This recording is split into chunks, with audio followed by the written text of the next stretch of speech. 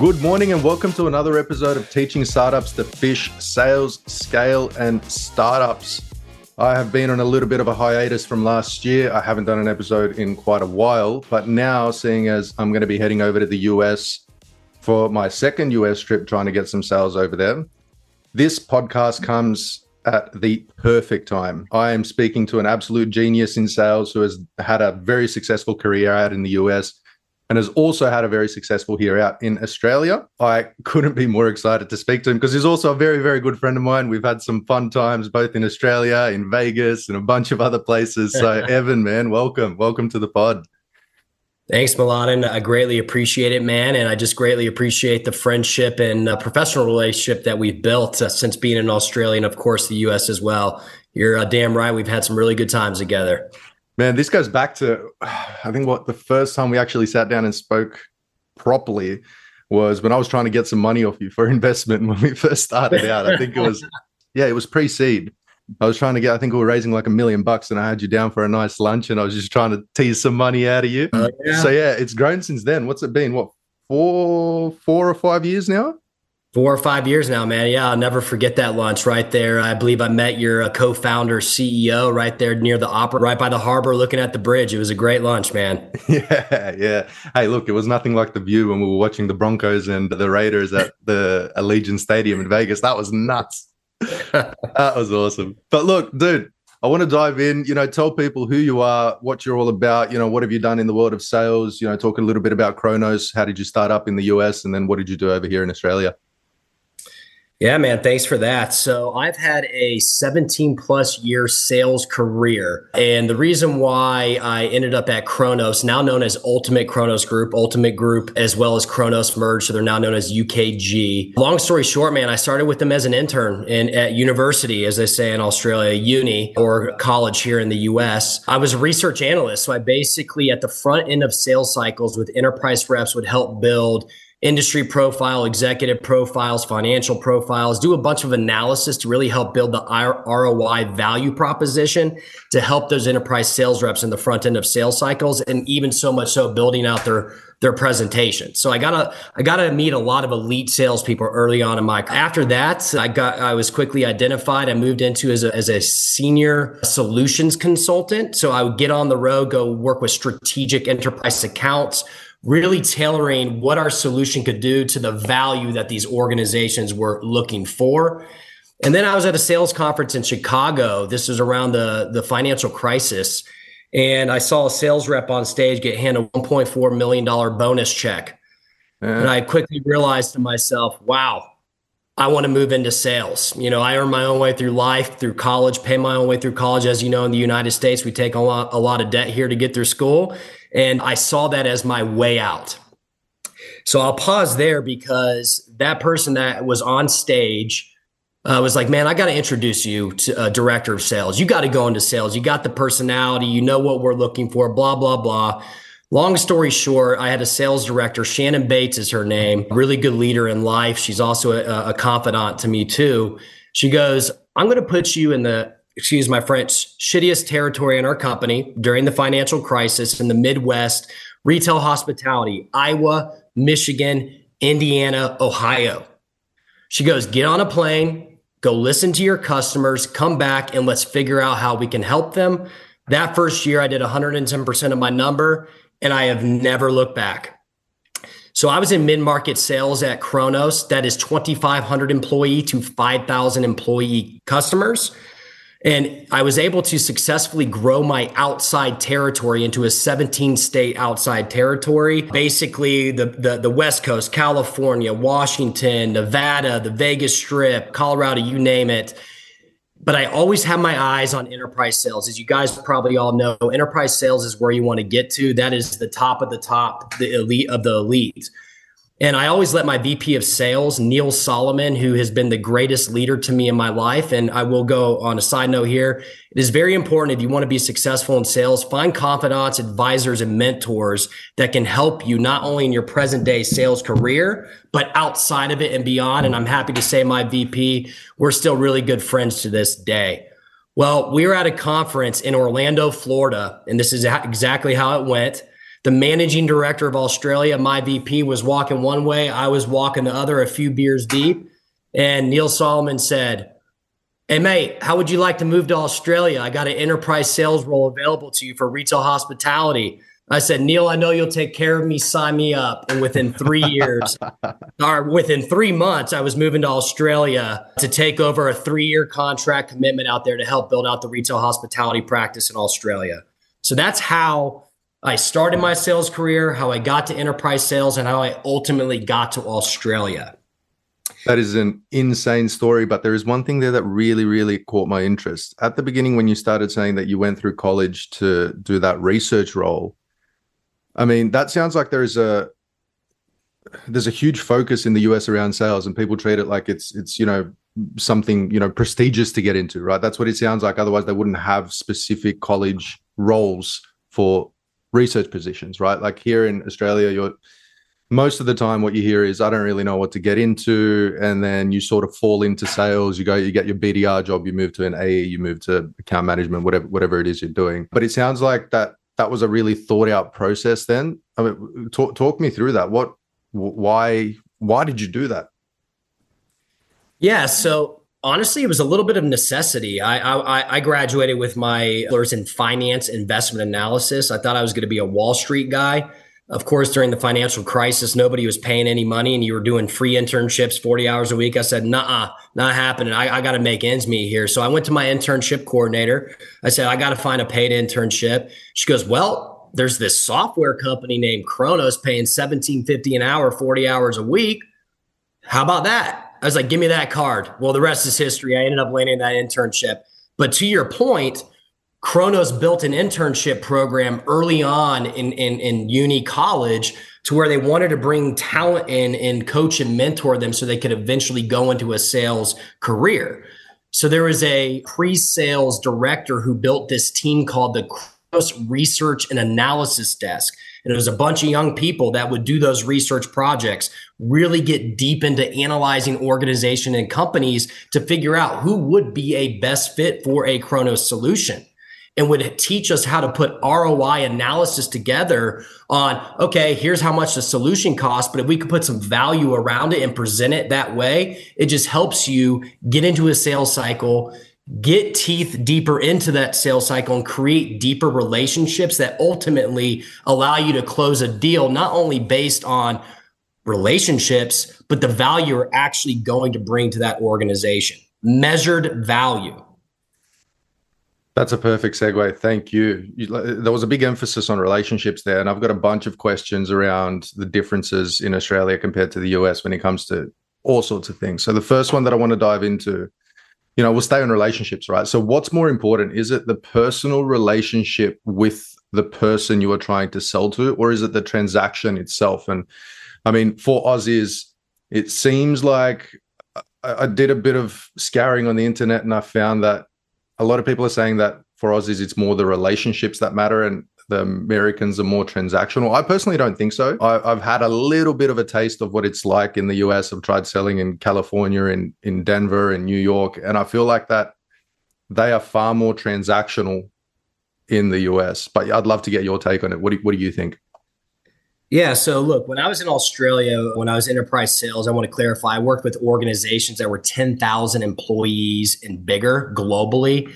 I worked with brands such as Kohl's, Woolworths, City Beach, Australia, Chemist Warehouse, just to name a few, some of those leading global brands there out of Australia. And the reason why I mention that is because in Australia, you're absolutely right. And by the way, there's good and bad to each of these things. It just depends. I will say Australians are definitely heavily focused on the relationship. In Australia, I quickly found out that it's more of a you scratch my back, I will scratch your back culture, right? Taking people out, getting to know their teams. You would have a COO of an organization that says, you want to do business with me, you need to get to know my entire team, okay? So come here to Brisbane as an example, take my team out, get to know all of them and what they need and want. Then I will allow you to do business with us. So a really scratch my back, scratch yours culture. Yes, here in the US, it is a lot more cutthroat, as I'm sure you've experienced. but we also have a lot more competition. There's a lot of technology firms out here hunting for that same business. So relationship does matter, but you have to work a lot harder to really get deep and wide into relationships. I call it, don't be single threaded in an account. So although I might be able to get a relationship with the CFO, he might block me from everybody else. But in Australia, I felt it was more of a team oriented approach, and leaders kind of cared what their teams wanted more so than in the US. Now, eventually you get there in the US, it just takes a lot more work, a lot more meetings, etc. That's interesting, right? Because I find that when I'm speaking to people here in Australia, it's very hard to break that barrier. I feel like that a lot of the Aussies here are very introverted in a business sense, right? Like if you say, hey, let's go out for dinner, they're like, why? Like what, what's the intention behind that? Why are we going out for dinner? Whereas in the US, I feel like that the Americans are just so much more free in that sense. They're like, oh yeah, sure. Let's go out for dinner. Let's go out for lunch. Let's do whatever. Did you get that same sort of impression, or how did you break down those barriers to actually get people to let you take them out? Well, it could be because I brought a value-oriented approach to the front end of my sales cycle. So I talked a lot of value before I ever talked about Kronos UKG first.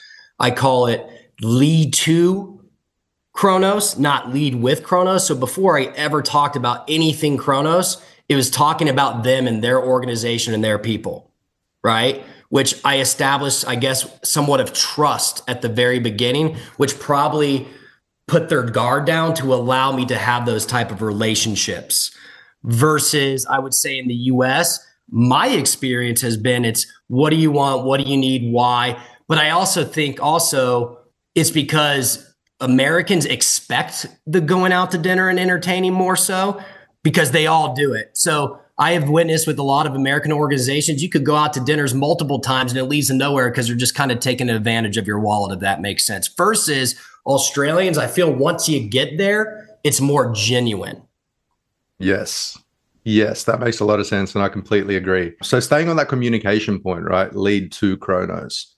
Let's talk a little bit about communication styles, right? And how do they differ between SaaS salespeople in Australia and in the US, right? So I find that if you're a salesperson who's very formal, very and again, this really also depends on your industry as well. This depends if you're dealing with someone in healthcare or if you're dealing with someone in corporate office, but communication styles do vary. But I think in general, as a blanket, I think that Aussies are far more laid back, whereas Americans are very, direct and structured with their approach. There's the upfront contract and there's a formal agenda and all that sort of stuff. So tell me a little bit about that and how you think that the Australians and the Americans perceive that when a salesperson is talking to them in that way. I'm so glad you brought this up on your own accord because you're absolutely right. And I'm not saying it's good or bad. As a matter of fact, I enjoyed the Australian approach, but I had to quickly learn that cultural difference. As an American coming in, I was very structured. You're on time. You stick within the time limits of your agenda. You stick to the agenda topics. Boom, you move on, right? You're here for business. In Australia, I would show up to meetings. Well, meetings would start 15, 20 minutes late. You would have an agenda. They'd be like, put that agenda down. I want to get to know you first. Where are you from? How you doing? Who's your family? What's their names? How many kids? And I'm like, it kind of freaked me out because I'm like, man, I got other meetings I got to get to, and meetings would run late too. But I kind of liked it because it was more laid back. You got to know each other in the business setting versus having to do it outside. And yes, in America, we're short for time. We don't have any time. What are you here for? Let's get to the point, stick to the agenda topics, and we're ending on time today, right? I kind of, now that I've done both, I like kind of a mix. So in my agenda, I will leave time to get to know the organization a little bit better. I really appreciated the Australian culture on that front. And it was a lot of fun, to be honest with you. And communication styles, it's not just the way you speak, right? Like I remember when I went to the US and I was trying to sell to one of the largest healthcare organizations on the East Coast. And I had someone from Austrade coaching me through the process of, how do you approach that situation? What do you do in the meeting and so on? And I was actually just going to rock up in, pants and a button-down shirt. But the guy that I was speaking to nearly had a heart attack when I said I wasn't going to be wearing a tie and a blazer. So tell me about that transition. I mean, did you find it more comfortable being here in Australia? Like right now I'm wearing shorts and a t-shirt, right? Working from home.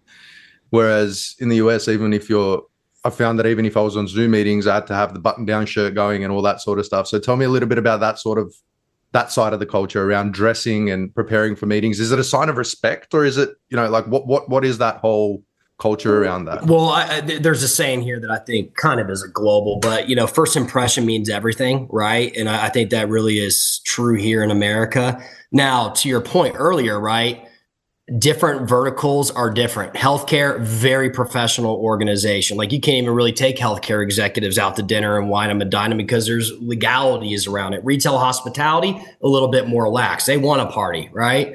So there's cultures within verticals, but I'll also say in the United States, we're obviously huge. The Northeast is different than the Southeast, is different than the Midwest, is different from the Northwest, West Coast, and Colorado as an example, right? I'll give you a story. So in the Northeast, yes, you better be suited and booted, looking sharp. That's what they expect. Very professionalism, probably one of the most cutthroat cultures in the United States. I showed up to a company called Columbia Care once in a suited and booted, tie, everything. And the guy looked at me and goes, "What are you wearing? You freaking me out, man. Like you need to wear Columbia mountain wear, Let me take you shopping for 50% employee discount because we don't want you coming to our meetings like this." So to answer your question, you need to know the difference of cultures within the United States and also wherever else you're going. It could differ no matter what. But I will say, I had a boss teach me once, you better show up and give that good first impression because you can always dress down from there. That is a very good point. That is a very good point and something I need to take on board. I'm way too relaxed when it comes to my meetings. It's ridiculous. Tell me about that, though. How do you know? I mean, the US is massive and every state has, a different set of laws, different cultural perspectives, different ways you conduct business. So how do you get your head across the entire country? Or actually, better question, when you got your territory, was it national? Was it, segmented to East Coast, West Coast, North, South, Midwest? How did that look? And then how would you prep for actually understanding what those cultures are like? Yeah, so sales in the US, by the way, every company is different. I can only speak to Kronos, and that's where the majority of my career took place, 13 plus years. We were verticalized, so healthcare, retail, hospitality, dining, pharma, if you will. And we did have territories, but we also had a culture of, if you do well, you hit your quota, we can get you more territory. I don't know if that's still the same, but I started in a Midwest territory, like I said, Ohio, Michigan, Indiana, Iowa. And from performance, I got granted Southern California. From performance, I got Washington. And eventually I was managing a 17 state outside territory. So we were able to get more territory, more food to eat, if you will, based on performance. Now, I know every company is different. To go back to your question on how do you get to know the different cultures, I will say I'm blessed. My dad is a retired colonel in the Marine Corps, a guy of 27 years. I moved every 2 to 3 years of my life growing up. South Carolina, North Carolina, Virginia, Maryland, Florida, DC, California. I moved to Colorado on my own for university. So just by growing up, I got to experience a lot of different cultures. And I will say this, my VP, that was one of the things he looked for was the reason why I hired you was 1, you were an athlete, 2, you moved a lot. And I know that would be good for sales. But that doesn't mean that you can't get that experience by moving. One of my biggest pieces of advice that I've given to my friends and others is if you have an opportunity to move out of the state that you're comfortable in and you've been born and raised and grew up in, move, go somewhere different, live there, breathe their culture, do it again while you're young in your career. Because I'm telling you, although it's you got family, you got friends, and oh my gosh, it's so concerning and you're probably afraid and anxious, it will be the best thing you could do for your career. And I can tell you right now, hands down, my wife and I both moving to Australia was the best thing that I could have done personally and professionally for my career. And I'm speaking on behalf of my wife too, who's now a chief of staff at Johnson & Johnson, a large healthcare organization. That wouldn't have happened if we didn't move to Australia.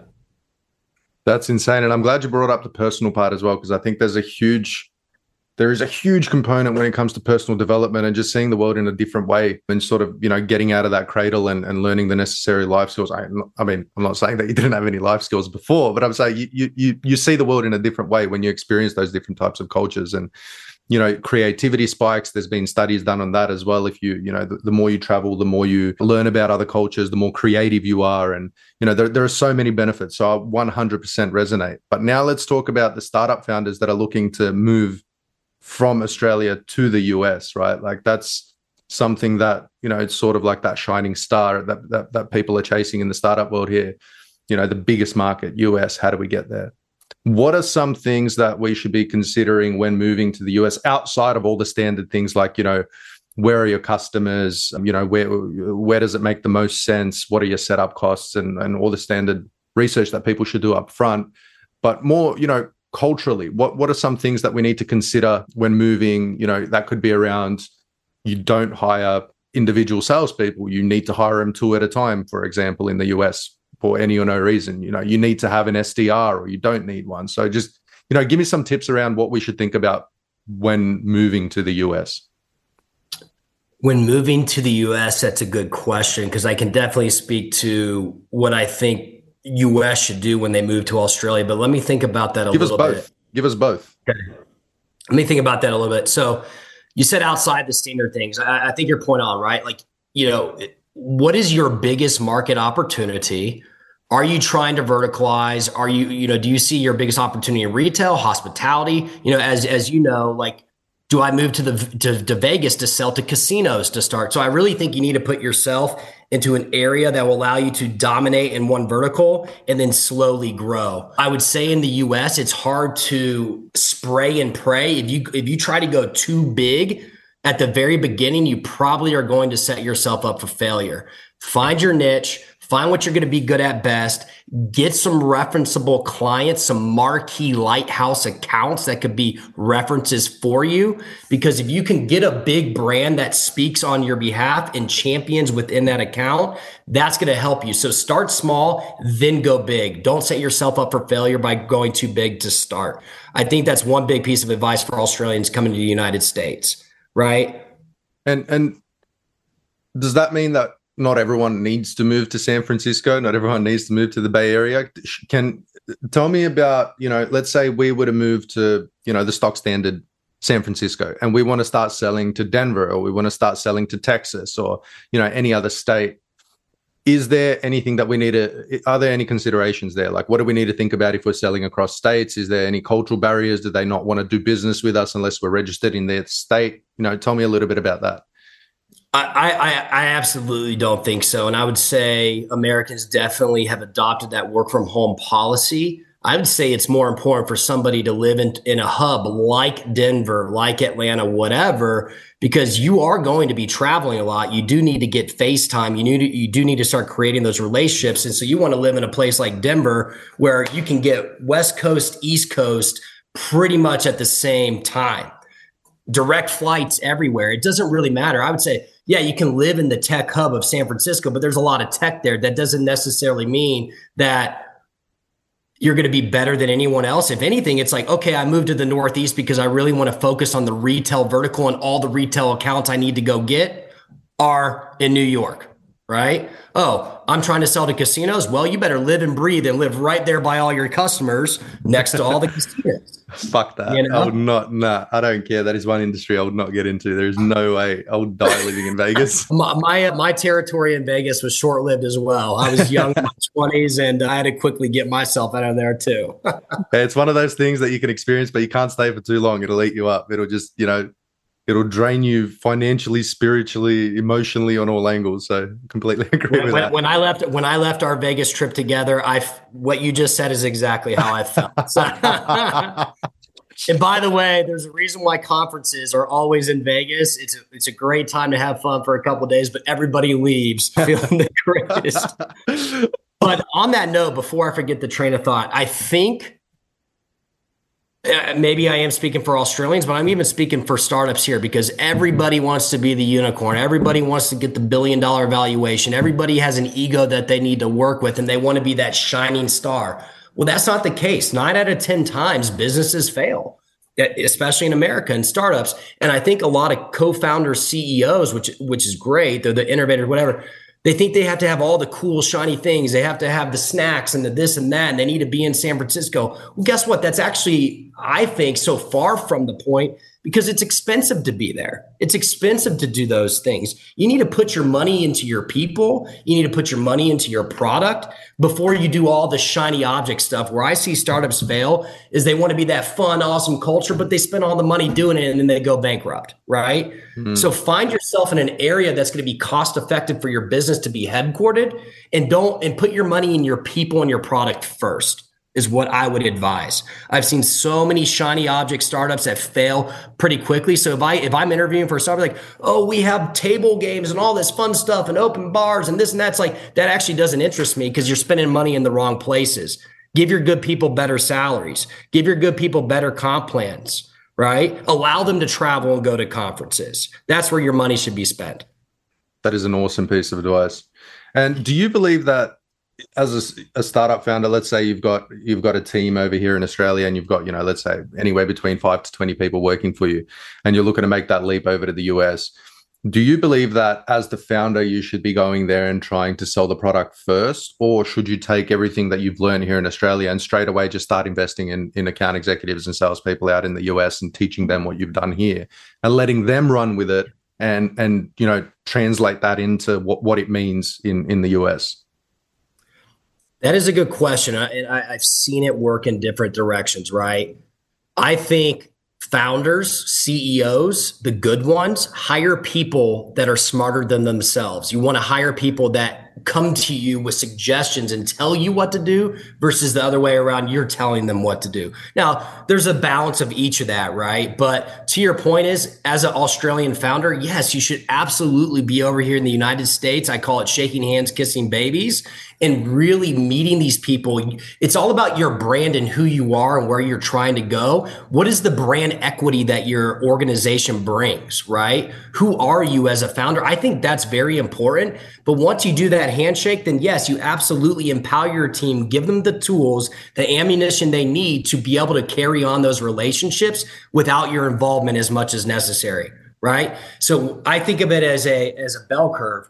Well, you should be here a U curve. You should be here at the very beginning where it's like, okay, a lot of activity from the CEO founder, you go away, and then you come in at the very end to help make sure that deal closes. But let your account executives do all the work in between. And you should be able to trust them too. And I do think it is important somewhat that you have account executives that know the vertical really, really well, know the territory really, really well, because in the United States, and it's kind of the same everywhere, I harp on your network is your net worth. You need to have a strong network, because people are what's going to get you into doors, open doors for you, if that makes sense. Do you think that's the same in Australia? Somewhat. It definitely helps. Awesome. It's good to know people in high places, and it's good to have what I call skins and sponsors within an account. So if I have a COO of a big name brand who really, really likes me, and I could go, hey, would you be able to refer me into this big brand? I noticed that you're connected on LinkedIn. Well, hopefully they'll do that for you, and that goes a long way. What do you define as champions? Champions are people. There's a big definition. If you've never read a book called Medic, you should read Medic. You'll learn a lot. These are people that you trust, they trust you, and they're willing to push your brand, your product above whatever else may be going on. Champions are people that even when you're not there at the very 30,000 foot view high level, they're talking about you still. You don't need to be there for them to be talking about you. They're talking about you in their next meeting that they're going to. They're talking about you, your brand, Mladen, and your product when they're at dinner with other senior executives or whoever. You don't need to be there for them to be talking about you. That is your champion. And they have the influence, right? They're not someone who's just supportive of the brand and love what you do, but no one really listens to them. In my opinion, I think the champion is someone who has the influence. They have influence and somewhat of power. Yeah. They are not a technical buyer. They are not a technical decision maker. Because you have this one piece of functionality over the competitor's piece of functionality, it doesn't matter as much. It's exactly that. They have power, economic power, if you will, as an example. Yeah, and just on that medic stuff, definitely. I mean, we're huge. We use MedPick, right, in our organization. That's every single deal that we have tracking. It must. I'm a huge MedPick Nazi. I sit there, make sure you have it done. Make sure you have it done. I'm always on top of the reps. What are the metrics? Who's the economic? But I'm always very diligent about it because I think it's an amazing tool, right? Because if you don't have that framework in place, how are you meant to know how your deals are tracking along? How are you meant to know what information's missing to move the deal along? I mean, there are so many unknowns. And now we're actually going to that stage. We've really set up the company amazingly well. And now we're going to start focusing on training. Now we're going to start looking into Gong and all these other things of how do we record calls? How do we repeat the success that's happening in the company? And I think as a very basic first step, if you don't have Medic, MedPick, whatever acronym you want to use, how do you know? I mean, you're going in blind. Deals are being won and you have absolutely no idea why, who, where, when, how. It just happened, right? So you have your top performing reps that are closing these deals and you can't siphon any of that knowledge or any of that, successful past out of them and teach them to your new reps. So I'm, a huge believer in MedPick. That's why I actually asked you that question, what's your definition of champion? But staying on frameworks, right? That sort of leads me into, how sales teams are structured. And we are sort of following that predictable revenue model, right? Like, your BDRs feed into your AEs to feed into your account managers, CSMs, and so on.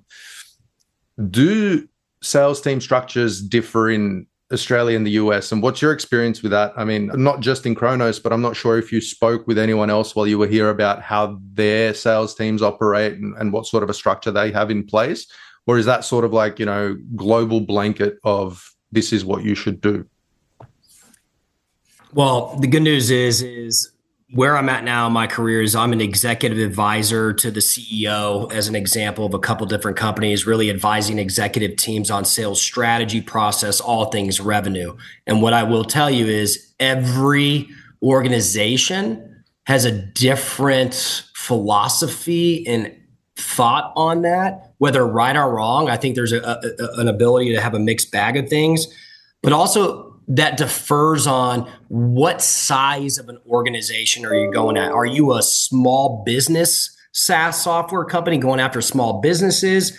Are you mid-market? Are you enterprise? Or are you a mix of all of it? That is different because you can have a process for small business sales cycles, but you need a different process for the large enterprise sales cycles. And I would say MedPick, or whatever you want to say. There's a bunch of different letters in that.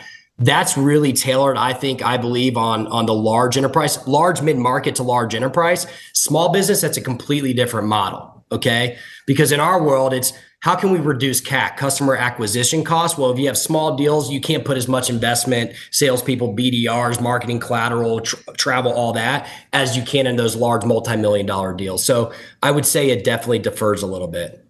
I don't know if that answered your question, but you can point me into Yeah, well, I was about you to, and I've got another question that's going to lead off this. So, where you are at the moment, are you seeing that same sort of, hire the juniors to do all the research, to do the qualification, to feed into the AEs, to go to customer success, or do you think that and I completely understand that deal sizes vary as well, and that will impact it too, because if you don't have large deals, you can't really get the BDR to AE and handoff and so on. So do you, at your current company, have you got the BDRs feeding into that, or are you focusing more on the smaller deals? We have a mixed bag. We have small, mid-market, and enterprise. So we have different strategies for each market, right? Now, what I will say, if you're actually asking me for a model, I actually get into healthy debates with my current chief customer officer on this model. I truly believe, and at least this is what enterprise reps were at Kronos. Enterprise reps, they're not salespeople. They're sales professionals. They're confidants, advisors to their customers. They are the people that gain the trust of their clients to open their wallets and spend money with them. They should be the relationship through and through and through. The customer success manager and handing it off and then the upsell and all that, it just gets confusing, right? Most customers want one throat to choke, as bad as that sounds. They want one person that they can trust that then can go delegate. The ability to command and control your internal and external resources as an enterprise rep is very, very, very important, okay? But I've also worked with an organization that thinks salespeople should do everything. outbound prospecting, inbound prospecting, their own demos, paperwork, close, legal, all of it. Guess what? To me, that's the wrong model. Your salespeople are already busy enough just trying to drive deals. You have so much shit on their plate. No wonder you have a burnout problem and can't keep salespeople around. So what do we need to do? Let's figure out the model that works. I truly do believe that you should have a BDR, business development rep, LDR, lead development rep, or whatever you want to call them, that is doing the cold calling, the outbound prospecting, the 5-minute elevator pitch, warm them up, and then get them over to your sales professional, then to go get them into a sales cycle and do all the things that they need to do, right? So different models work for different organizations and different products, to be honest. It really is dependent upon your product, your sales organization, your company, and where you guys are trying to go. There's no silver bullet, right? There's no silver bullet. You really got to get in and identify your customer profile. You got to identify what products work with what segment, what vertical, and then you got to build from there, I believe. But all that being said, you talked about process before. Having a process around that is extremely important because yes, your salespeople should be able to follow a consistent process with the same tools, the same teams, the same structures that can be repeatable time and time and time again, for sure.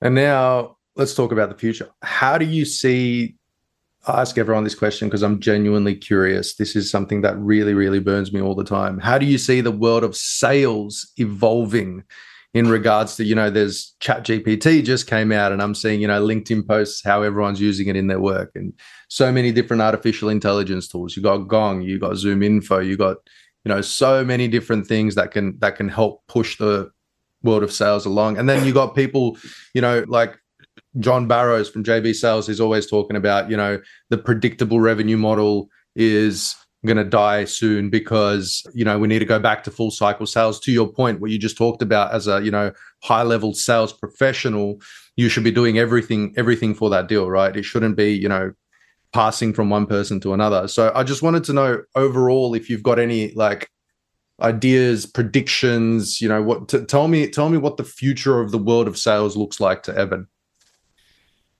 Yeah, and you know what? The good thing is this conversation's never going to end.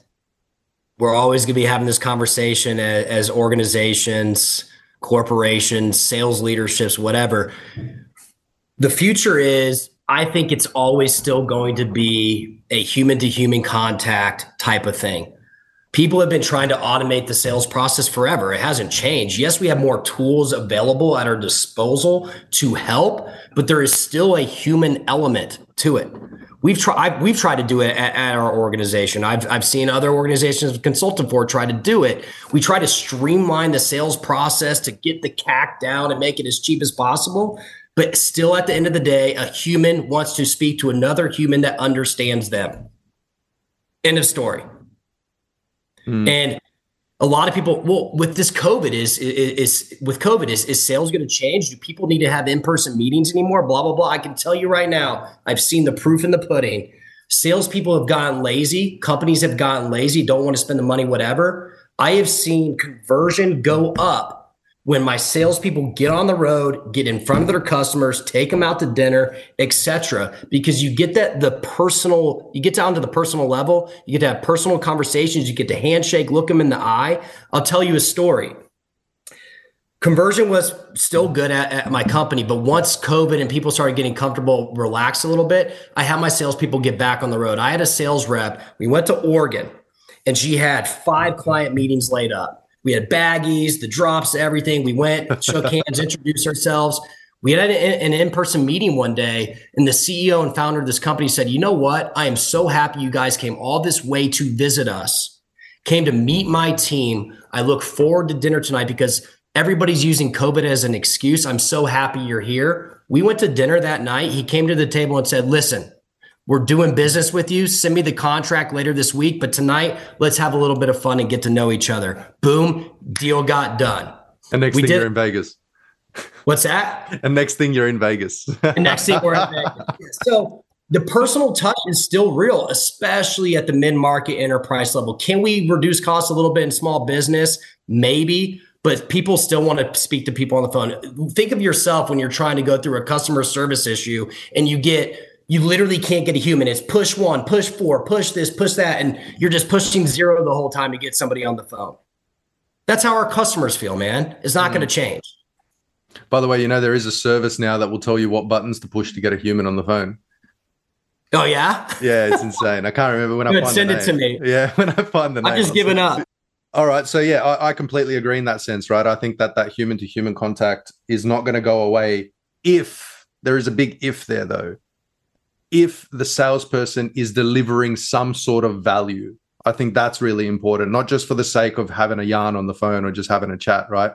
It's what additional value can the account executive bring to the conversation that I couldn't really just read online, right? Because there are a lot of people that would just rather get that information online and make the purchase. So I think that account executives really need to think about how do we deliver that extra piece of value since everything is available online. So you brought up a really good point, right? Today, present buyers today, they do so much research and analysis on their own before they even get on the phone with you. They know who you are. They know who your awards are, blah, blah. So we go up there. Oh, we have all these awesome awards, blah, blah. Yeah, I know that because I went online and saw it on your website. It wasn't hard for me to figure out. To your point, that does happen, which is why salespeople just need to change their strategy. You need to start talking about partnership, long-term vision. Where are you headed? Where are we headed? What are your growth plans? All those things, and build what I call a 12, 24, 36 month plan, strategic plan with your client's input. They work with you and tell you what their upcoming business initiatives are. You work with them, let them know what Kronos's business initiatives are, and let's see how those align. Oh, by the way, I found out that your COO has this project 18 months from now. Let's build that into our customer journey together, the customer journey map. That's why you have quarterly business reviews, constantly building that strategic account plan, building that relationship, because when the time does come, it's not just about this transaction today. It's about what does our partnership look like 3+ years from now? We're working together. That is the magic touch that salespeople need to bring. That is the additional value. I know what you're trying to do in the future, not just today. That's where a lot of salespeople miss. No, there's something I haven't heard before. How do you incentivize that? I think you just opened up a massive can of worms, right? Like being an account executive at a company and, you're telling me, my sales director is telling me you need to focus on the future, on partnerships, on, building that long-term 12, 24, 36-month value. But I'm worried about hitting my quota this year and getting my commission check. So how do you incentivize that long-term performance? And I feel like this is going to go, sorry, yeah. How do you do that? Oh man, that does open up a huge can of worms because comp plans drive behavior, right? We all know that. But that's also the difference between hiring, recruiting, and retaining A talent versus C talent. I like to use sports analogies. That is the difference between an A player, the star, versus your bench player or whatever. Do you really want to be here? Do you want to be on my team? And are you here for the future? Because as we all know, we need to build pipeline, not just for today, but for the future. You need to build a 3 to 4x pipeline for the future, because I'm not just looking to hire you for you to have one rock star year. I want you to be performing year after year, legend maker after legend maker trip, going to Hawaii, doing all the things. And if you're not prepared to be that type of team player on my team, then get out of here. I don't want to hire you. So I think that comes to leadership, hiring the right talent, delivering the right message of what you expect of them before you even bring them into your organization. And that goes through the hiring process. I must admit, I've been pretty damn good at hiring A athletes on my teams that I know are hungry. They're trying to buy that house, their investment property, whatever. And I align their comp plans. I speak to their personal goals within their life to show them how they can achieve personal goals in their life by the comp plan this organization is providing you. How do you do it? How can you be successful year after year? Well, that takes leadership to show them that vision. That is the difference. That is a leadership thing to do.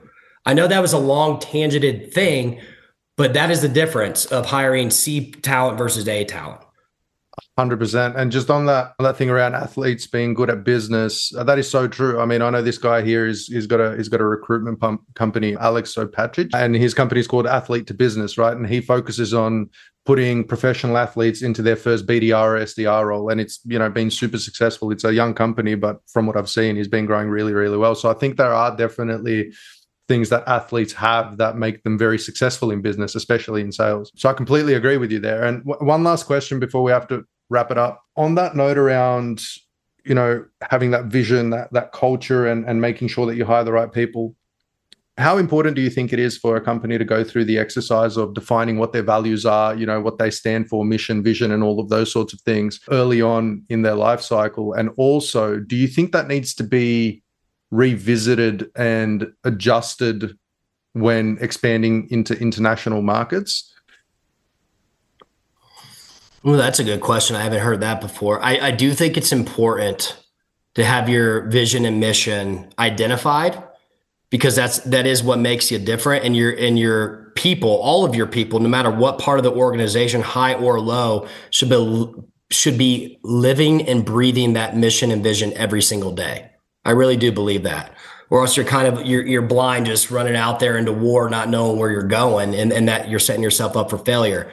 Do I think you should revisit that mission and vision as you mature as an organization? Yes, because you're maturing, the market you're in's maturing, so you can change that.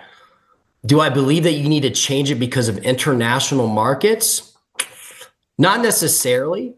But also, I will admit, I don't have much experience with that. The companies that I've worked for pretty much stuck to their mission and vision, no matter where they were in the world, to be honest. So that's a really good question, though, Mladen. Awesome, dude. Awesome. Well, let's end it on that. One thing, where can people find you if they want to hit you up for more info? Evan Augustine, my LinkedIn profile. Just send a request, and I would love to connect with these folks. Perfect. And are you keen for the Super Bowl coming up? I am. Kansas City Chiefs, baby. Spiel that the Broncos aren't in. That would have been awesome. Talk about athletes. Mahomes, his drive, his commitment, the tenacity he brings to his team every single day is infectious. Whether he's injured or not, he's playing to win every single time. And the rest of his team feels that. And that's why they're in the Super Bowl. I need to look him up on Zoom Info and send him the role we have open for an account executive. Maybe he wants to join. Maybe he'll accept 30 mil a year. Evan, awesome. Thank you so much, man. I really appreciate you taking the time, and it was so good to connect. I'll be in the US soon, so hopefully if I find some time, I might pop over and check out what your new place is like. Yeah, I would love that, man. And you'll be meeting little Rosemary at that time, because I'll be a dad next week. Yes. Congrats again, man. Thanks for thinking of me. Thanks for the opportunity, brother. No dramas at all. Thank you. See ya.